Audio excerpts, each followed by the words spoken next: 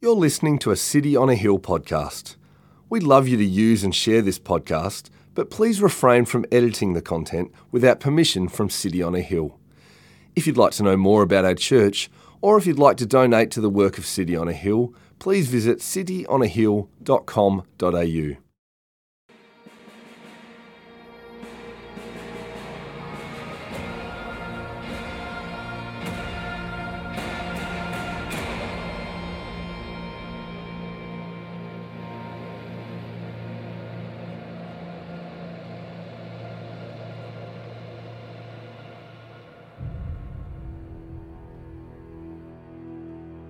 Then Jehu assembled all the people and said to them, Ahab served Baal a little, but Jehu will serve him much.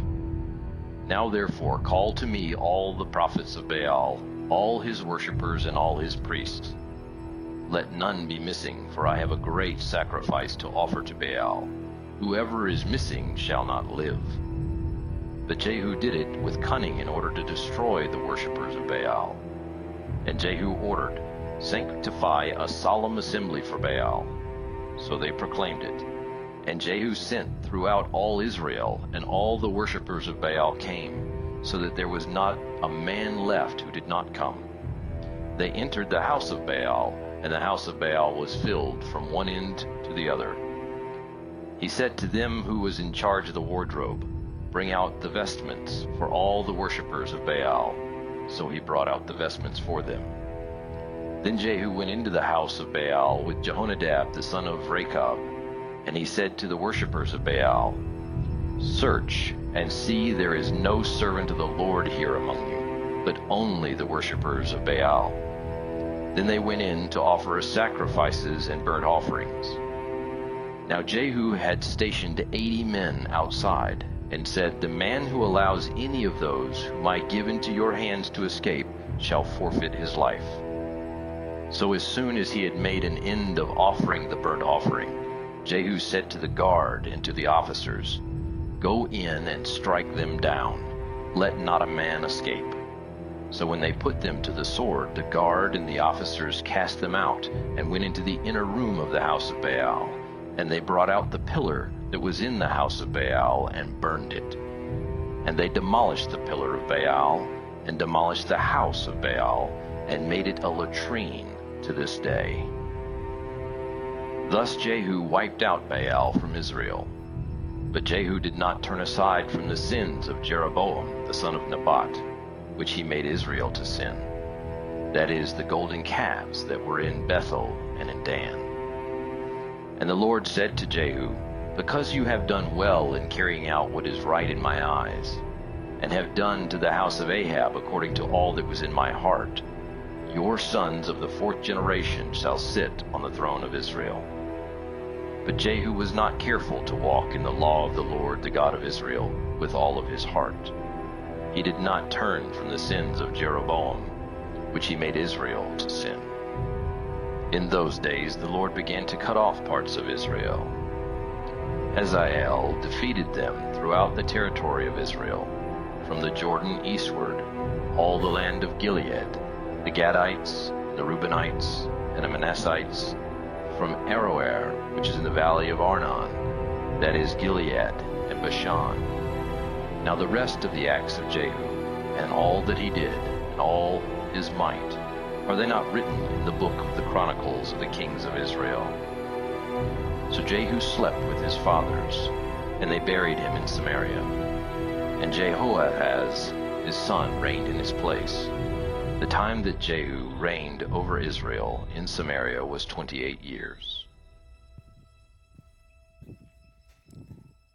Good morning, everyone. It's so good to see your faces again. There's a great passage of Scripture, or part of Scripture, that says all Scripture is God-breathed and is useful for training, correction, encouragement in righteousness.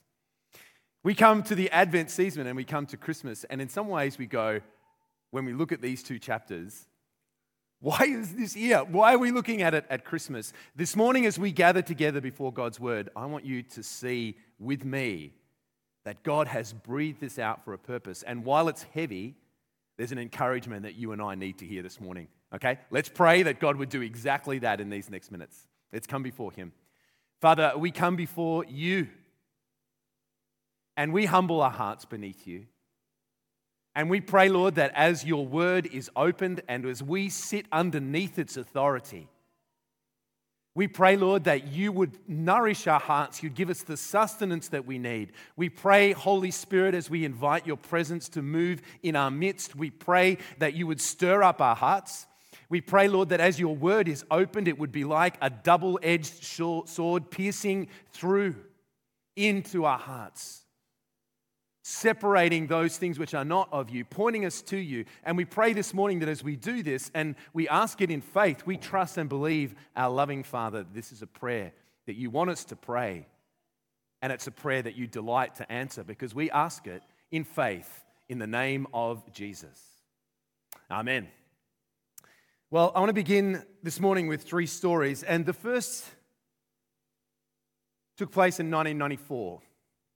And it's the story of a girl called Clementine. She was 17 years old. She was a Christian. She lived with her family in a little village. And one day the soldiers came. They gunned down the rest of her family. They dragged her into the bush. They gang raped her. And then they left her for dead. She survived. She was flown by an aid agency to Belgium for emergency surgery. They performed the surgery, but they discovered that these evil men who had destroyed her body had also infected her with HIV. 2 years later, she died. The soldiers who did it were never brought to justice. Or another story. This time, it's July 1843. That's in Australia. A white settler was killed by Aboriginals in Gippsland.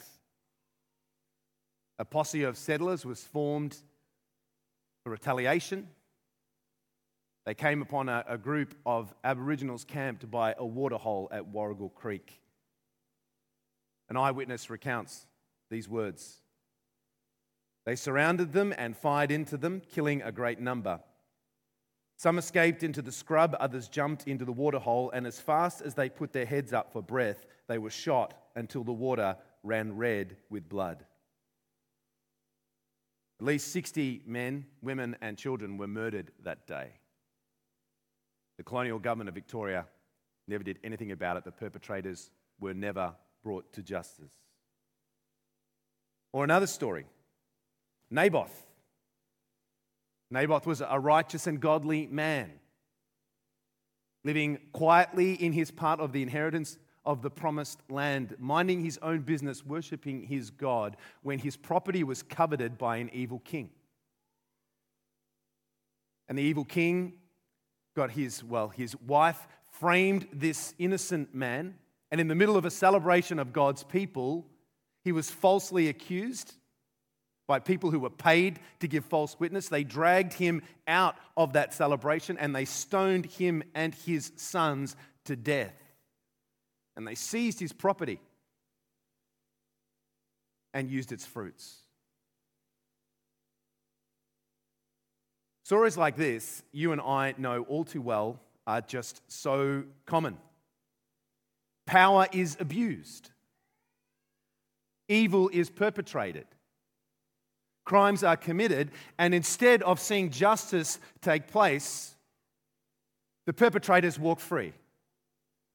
And God, for his part,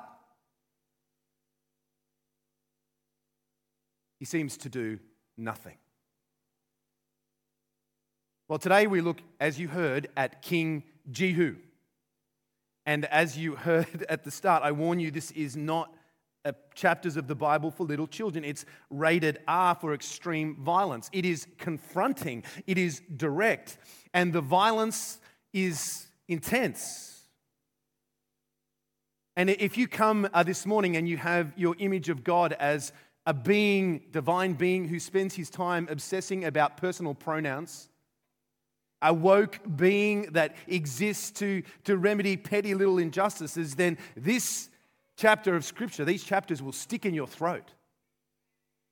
But if as you come to these chapters of Scripture this morning, you come and you want to know a real God, the real God, and you come with questions about justice and about the world in which we live, then let me encourage you that in these chapters you will meet and see the real God, and you will find in your heart sustenance that you need. Well, have your Bibles open because we're going to be looking at 2 Kings chapter 9 and 10. The Bible reading came from chapter 10, but we'll also be looking at chapter 9.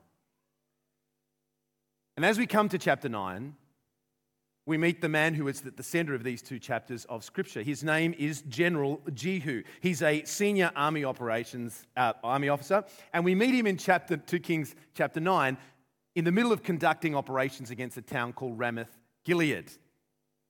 He and his staff are gathered in a conference. They're making battle plans, probably for the next step of the campaign, and a messenger suddenly arrives, and he demands entrance to see General Jehu. And the staff look, who is this guy? He's a bit of a sketchy looking character probably, but Jehu goes, okay. And he goes into the inner room, and this messenger says this, 2 Kings 9 verse 6, says this, "Thus says the Lord, the God of Israel, I anoint you king over the people of the Lord, over Israel, and you shall strike down the house of Ahab your master, so that I may avenge on Jezebel the blood of my servants the prophets and the blood of all the servants of the Lord. Thus says the Lord." And then this sketchy character, he just he just goes out the door, he shuts the door and he bolts and he runs away. And the rest of the army staff, Jehu comes back in and they're like, what did that dude want? What did that madman want? And Jehu kind of gives a bit of a strange smile and, you don't know what I know. Yeah, we do. Tell us what happened. And with a strange look on his face, Jehu tells what was just said and done. And then to a man, those in the conference room are on their knees, and then the word spreads out and they're going, "Long live the king! Long live the king!" In a moment, Jehu goes from being a general to being the leader of a coup in a rebellion in the nation of Israel. And the interesting thing you can't miss here is that God instigated it. This prophet that came with the news was sent by God directly. This prophet has given the news and a rebellion has started, and Jehu is given a task and a mission. He's ordered to act, and act he does. Whatever your concerns may be about the character of Jehu as you read this, you cannot accuse him of an unwillingness to act. Jehu is a man of action. And we're going to look at the 4 acts of judgment. He does 5 acts of judgment in these passages of Scripture. We're going to look at 4 of them now. Firstly, he acts in judgment on King Joram. Joram was King Ahab's son. He was the king of the northern kingdom of Israel, and he is the first on Jehu's hit list. We find out what happens in 2 Kings chapter 9 verse 16. Then Jehu mounted his chariot and he went to Jezreel, for Joram lay there. And as Jehu rides with his chariot and his armed body of troops towards the city, a couple of messengers are sent out and they say, "Are you coming in peace?" And Jehu goes, "What have you got to do with peace? Fall in behind me." And they fall in behind him, and he continues to ride towards the capital, or towards the city of Jezreel, a big city in Israel. And as he gets closer, the watchman on the wall goes, "Oh boy, I know who that is. That's Jehu, because only he drives a chariot like that. He's a maniac." You know, this guy, you can imagine he was a hoon, and he's hooning in that chariot, and he gets closer, and as he gets closer, the King Joram of Israel, and the southern kingdom of Judah, King Ahaziah, he's there as well, happens to be, and they go, "Well, let's go out and see what he wants." So they ride their chariots out from Jezreel, and they meet him. And we pick up the action in verse 21. Then Joram, king of Israel, and Ahaziah, king of Judah, set out, each in his chariot, and they went to meet Jehu, and they met him at the property of Naboth the Jezreelite. Just store that away. This is where this encounter takes place. And when Joram saw Jehu, he says, you can see the chariots confronting each other, "Is it peace, Jehu?"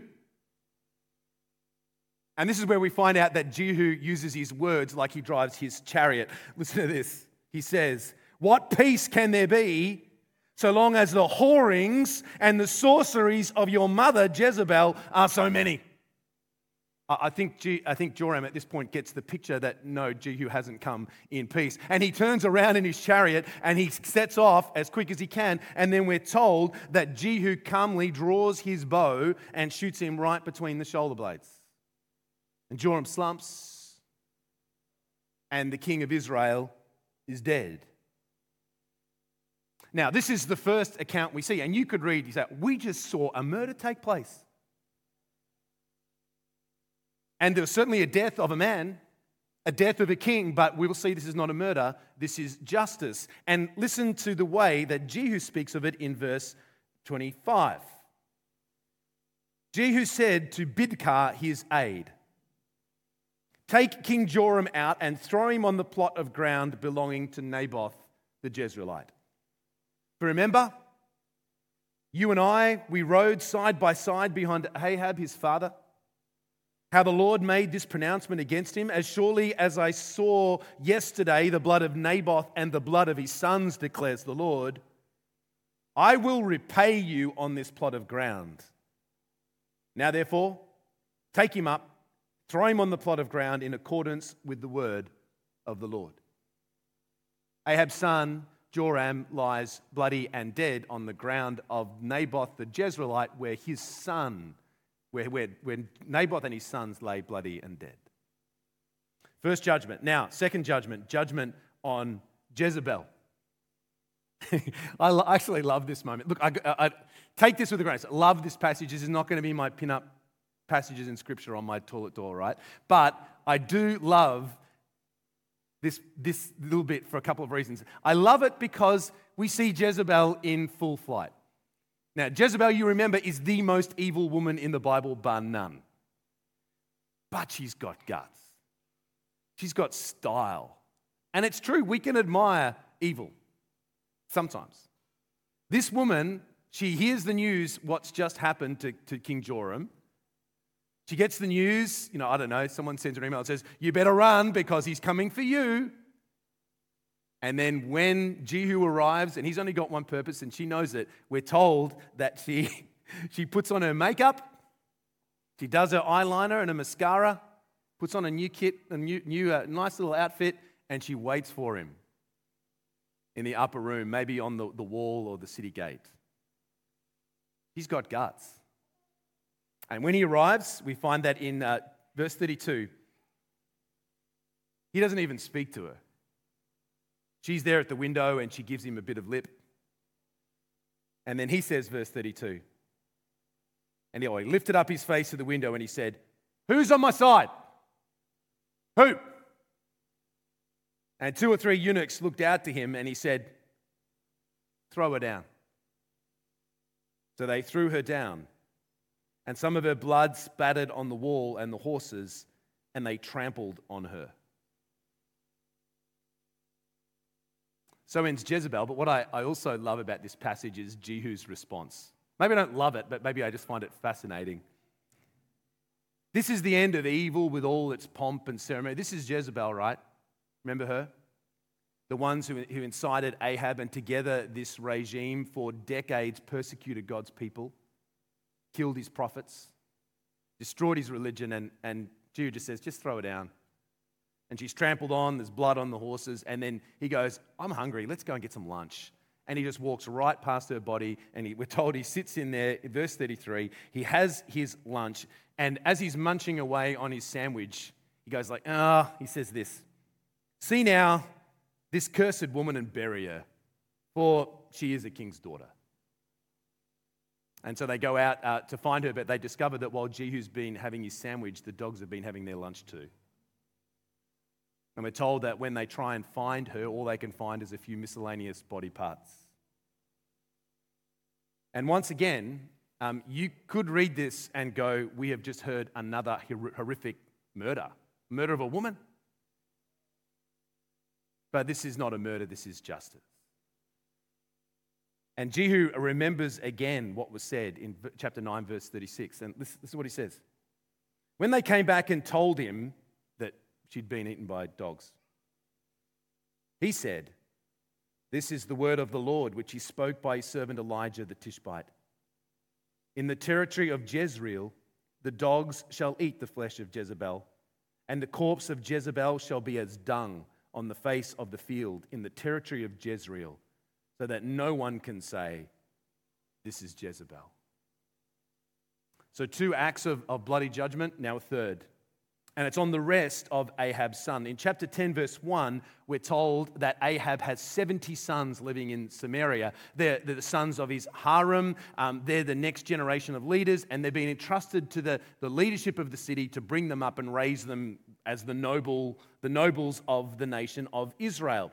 And these, of course, are the next generation of future kings. And so Jehu writes a letter and he sends it to the city of the noblemen, and he says to them, "All right, choose one of the sons of Ahab and you make him king. And then when you've done, I'll come and fight and we'll have a battle and we'll see who wins. So get on with it. Let's get going. Man of action." And they respond, "No, we don't like that. We don't." And well, he says, "All right, you don't want to fight me? Well, then take all 70 of Ahab's sons, chop off all their heads, and put them in a basket and bring them to me in a big basket."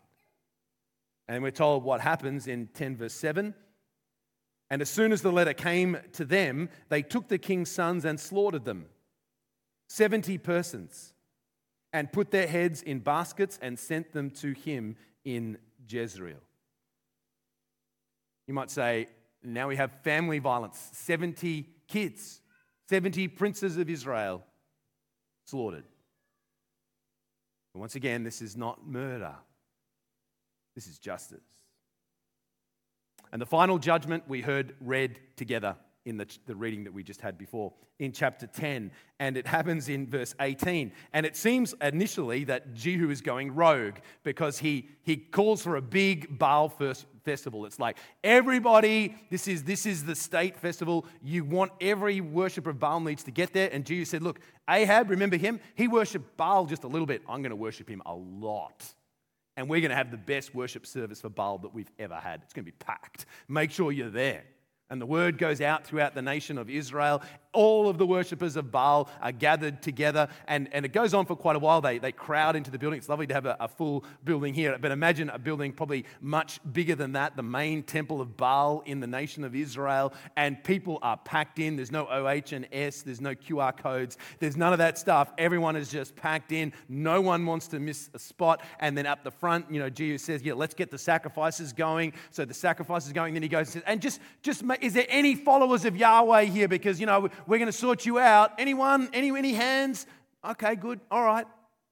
And so in the middle of the worship service, people are gathered there. It's pumping. The smoke machine's rolling out smoke, and it's really happening. And at that moment, Jehu's outside with his 80 squad of commandos, and he says, "Right, when I give the word, you go in there, you draw your swords, and you kill everybody.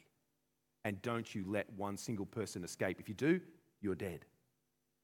And at that moment, the worship of Baal is going on. The soldiers burst in, and it becomes an absolute bloodbath. And then Jehu, in an act of religious tolerance, decides to turn the temple of Baal into a public toilet. Now, you read these chapters, you see why they're difficult chapters? And I've actually missed one of the judgment. There's more there as well. I've only gone for 4 out of 5. This is blood-soaked. This must be one of the most blood-soaked episodes in the entire Bible. It's confronting, and it's easy in one sense to have it at arm's length and read it as a story, but remember, these are people. This is happening to real people, and blood is everywhere. And if they made a movie of this, those of us with small children would protest to Hollywood about gratuitous violence, and we wouldn't let our kids watch it. But here it is in the Bible, isn't it? Here it is in all of its details.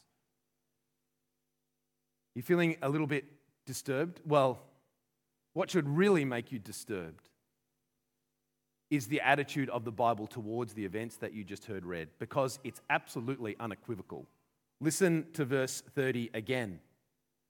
And the Lord said to Jehu, because you have done well in carrying out what is right in my eyes, and have done to the house of Ahab according to all that was in my heart, your sons of the fourth generation shall sit on the throne of Israel. Hard to mistake God's attitude towards this, isn't it?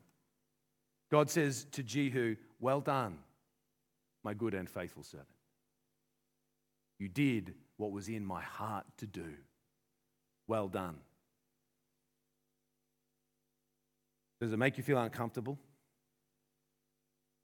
Does it make you feel embarrassed if you're not a Christian here and you're watching, or you've come physically? How does this make you feel about the God of the Bible? Does it reinforce your prejudices you might have about the bloodthirsty Old Testament God? Or if you are a Christian, how would you feel talking to someone at work and saying, look, I've got a passage of Scripture I'd love to read with you. Open up your Bibles to 2 Kings and let's read 9 and 10 together. It's easy to be embarrassed by these kind of things. I mean, at one level, it's easy to read it as a really exciting narrative. But theologically, when you think about it deeper, it's disturbing, and it should be disturbing. If you are not disturbed at all by this, you probably have some sort of psychopathic tendencies going on in your heart. It's disturbing stuff. But I want to tell you that this morning, and as we look at what it means for us, I want to tell you why this passage makes me rejoice. Why this passage uplifts my heart. I want to tell you, I think, one of the reasons why this is recorded in Scripture and why these events took place, because the Bible tells it wasn't just written for them as a historical record, it was written for us that we might know how to live on whom the end of the ages has come. So let me tell you why I rejoice. A couple of reasons. Firstly, because it shows us that God is not impotent. God is omnipotent. He's not impotent. In the face of injustice over there like Clementine, injustice over here like that massacre in our own Australian history, injustice in our own families, injustice in our own state. There are many injustices in our state, like the state-sanctioned murder of many thousands of children in the womb every year in progressive Victoria. Injustices like this, injustices that are horrific, injustices like the Holocaust, injustices like the genocide in Armenia, injustices like what the Taliban has done. In the face of these injustices, Scripture tells us God is not impotent. God is omnipotent. You might have heard of what happened after the Nazis' regime ended at the end of World War II. Many Nazis who were well connected took their money and their stolen things and they fled to places like South America, like Argentina. And they set up new lives with money and wealth. And it looked like they'd got away, except there was one man with a mission, and his name was Simon Wiesenthal, the Nazi hunter. He gave his life to tracking these Nazis down and bringing them to justice. Now, many of those Nazis died before they were caught. Some of them were never caught. But what the Bible says as we look at Jehu is that God is a far greater Nazi hunter than Simon Wiesenthal ever could be. He is a hunter who always gets his prey. And when he sees injustice, like the injustice that, remember last week we looked at Ahab and the constant unreasonable mercy of God, that God seemed blind to Naboth, that God seemed blind to all the injustice, he did nothing. Jehu tells us that God will deal with injustice. God is not impotent in the face of the sufferings in our world. God is omnipotent. And he sees it and he will deal with it. And it makes me rejoice when I see the brokenness of this world to know that there is a God who cares about injustice. And as Jehu shows us, he will deal with it. That's the first thing. And the second thing that makes me rejoice as I look at this is that God will deal with his enemies in the world. Not just with injustice in general, God will deal with his enemies. This is encouraging because if you hadn't noticed, God has many enemies. He always has. God's people, those who follow him, the remnant, if you like, are the minority. Now, across the world today, there are many millions of people who own the name of Jesus and are God's people. But God has enemies and they are alive and well. God has had enemies throughout history who have lifted themselves up against God, who have trampled his name in the mud, who have persecuted his people specifically. And it's not just historical, it happens today. Like North Korea. Many places in China, many parts like Afghanistan, what has happened there this calendar year. God has enemies and they seem to be powerful and they seem to do their will and their way with God's people who seem like sheep before the slaughterers. God's enemies lift up their fists against God and they seem to get away with it. They grow stronger, they get re-elected perhaps if they're in a democracy. Their hold on power gets tighter. And this passage of Jehu tells us that not only will God deal with all generic injustice, he will deal with his enemies. And he will deal with them firmly. And he will deal with them with full justice, and they will not escape. There's comfort here. Ahab and Jezebel appeared to get away with it. But their day was coming. The wheels of God's judgment grind very slow,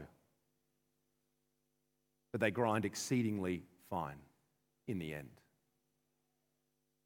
The judgment of God will be pure and holy and utterly relentless. And I imagine in those two things, at least if you are a Christian person, you agree with me that your heart goes, yes, I want to see injustice come to an end. And yes, I want to see the justice done on those who persecute God or those who profane God's name and persecute his people. Yeah, I want to see that. But the last area of God's judgment is perhaps the most confronting of all. And that was Jehu's judgment on the worshippers of Baal. People that had bought the Baal propaganda, that Baal was the God who you went to if you wanted to get blessed in life. That Baal who was the God if you wanted to prosper. That they had bought that lie. They had believed it. They were probably nice people and good neighbors. They were probably people who just got sucked in. And yet, in that encounter in that temple, God's justice burns against them. And they are destroyed. And you say, well, how does that make you rejoice? And I'm not sure if this makes me rejoice, actually.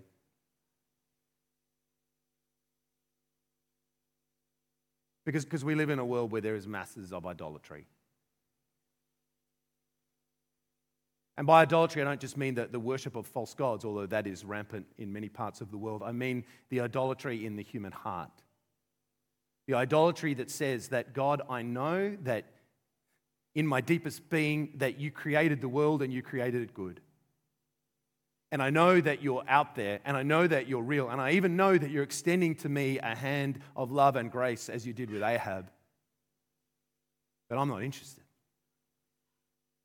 Because I've got bigger fish to fry. I've got things to live for that are going to satisfy me. And you know these things. You hear them all the time in Scripture. Money is the one that Jesus brings again and again. You live for your money. You think that your money will satisfy you, and you trample on the name of God. And you see that happen everywhere in a materialist culture like ours. Give me the things. I don't need God, I need the things and I'll be happy. But there's so many other things. We live for power and authority. If only I climb the career chain and I get to where I want to, then that's what I'm living for. God, you're just over there, you're doing your thing. We live for families, don't we? Like the people that are close to us. I've got my relationships. I'm living for you. I'm living for my kids. I'm living for my wife, my husband. I'm living for that. I'm living for my grandkids. That's what I'm living for. And God, yeah, you're over there, but all of it, the Bible says, is idolatry. It's taking something that is good, usually, and it's elevating it to something that becomes an object of worship. And that's bad. The God who created all things and gives them freely to us to his people and to the world, and the world responds by refusing to worship him and lifting up the things he gives instead, worshiping the gifts, not the giver. It's idolatry. And we see here that there will come a time when God will deal with idolatry. The idolatry that is overt, idolatry, the worship of false gods, and the idolatry that is deep in the human heart. And there'll come a time when there'll be a gathering together and there will be judgment. God will expose the secrets of the human heart. His judgment will one day fall with a bright and unrelenting intensity on all idolatry, on all false worship. In 2 Kings, we see that God was patient to continue this for hundreds of years. But the example of King Jehu is there will come a time when enough is enough. And God will deal with it because he deserves true worship.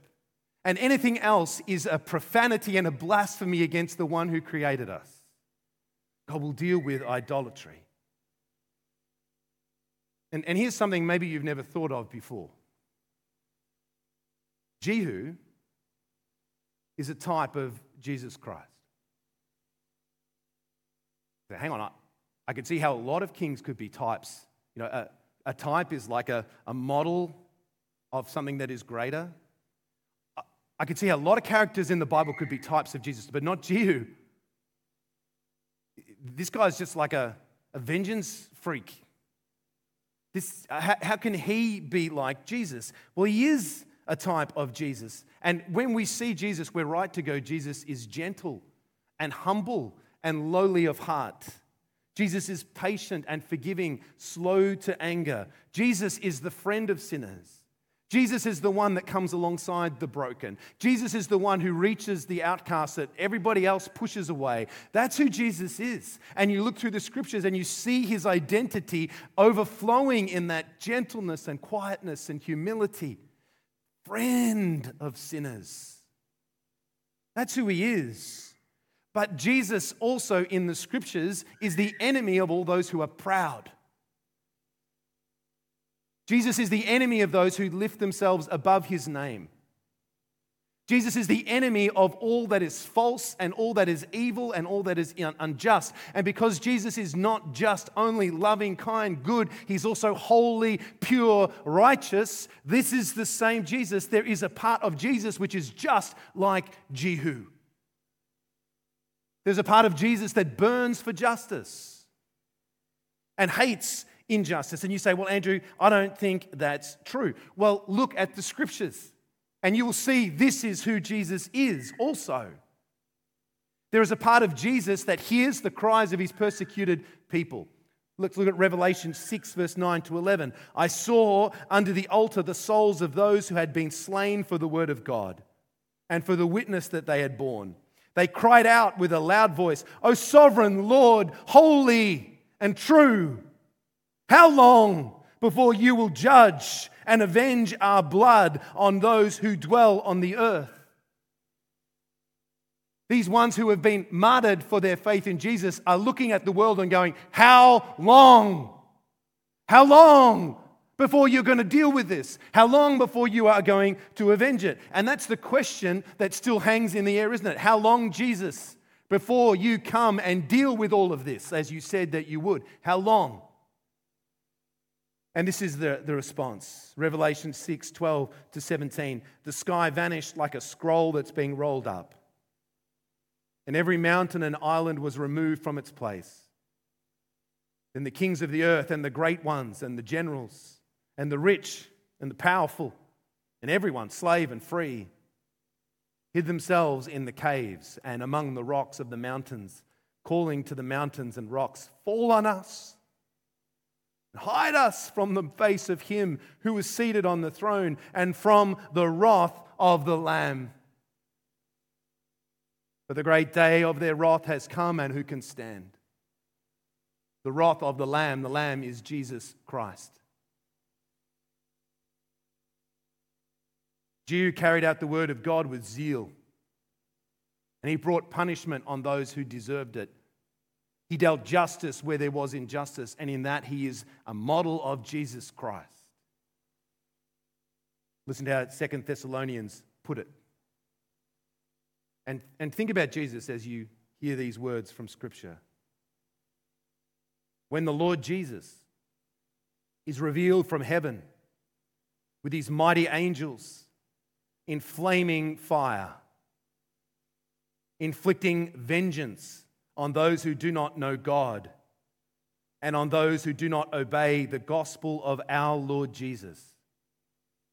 They will suffer the punishment of eternal destruction, away from the presence of the Lord and from the glory of his might, when he comes on that day to be glorified in his saints and to be marveled at among all who have believed. The Lord Jesus is the fulfillment of Jehu, the avenging king, the one bringing God's justice on a world where there is so much injustice. But Jehu is not Jesus either. He's a type, but he's only a foreshadowing. He's not the real thing.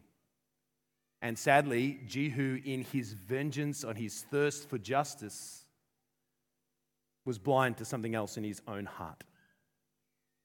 Jehu was content to levy judgment on the idolaters, but also to conceal idolatry in his own heart at the same time. Listen to how he's judged at the end. This is after his commendation. It's sad. Chapter 10:31. But Jehu was not careful to walk in the law of the Lord, the God of Israel, with all his heart. He did not turn from the sins of Jeroboam, which he made Israel to sin.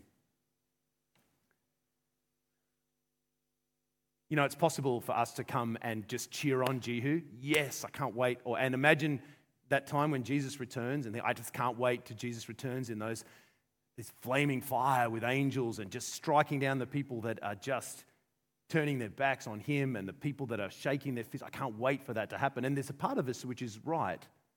We should feel that. We should long for the day of his appearing. But it's also true that we must be very careful that we do not celebrate God's judgment on idolatry while concealing it in our own hearts. Jesus had a word for people who did that. Hypocrite. Keen to see God's judgment on others, but hiding the same things in our hearts and somehow expecting that he won't see. Hypocrisy. I was chatting with the lead pastor of City on a Hill, Guy Mason, this week, and we were chatting about that, about what do we do with Jehu.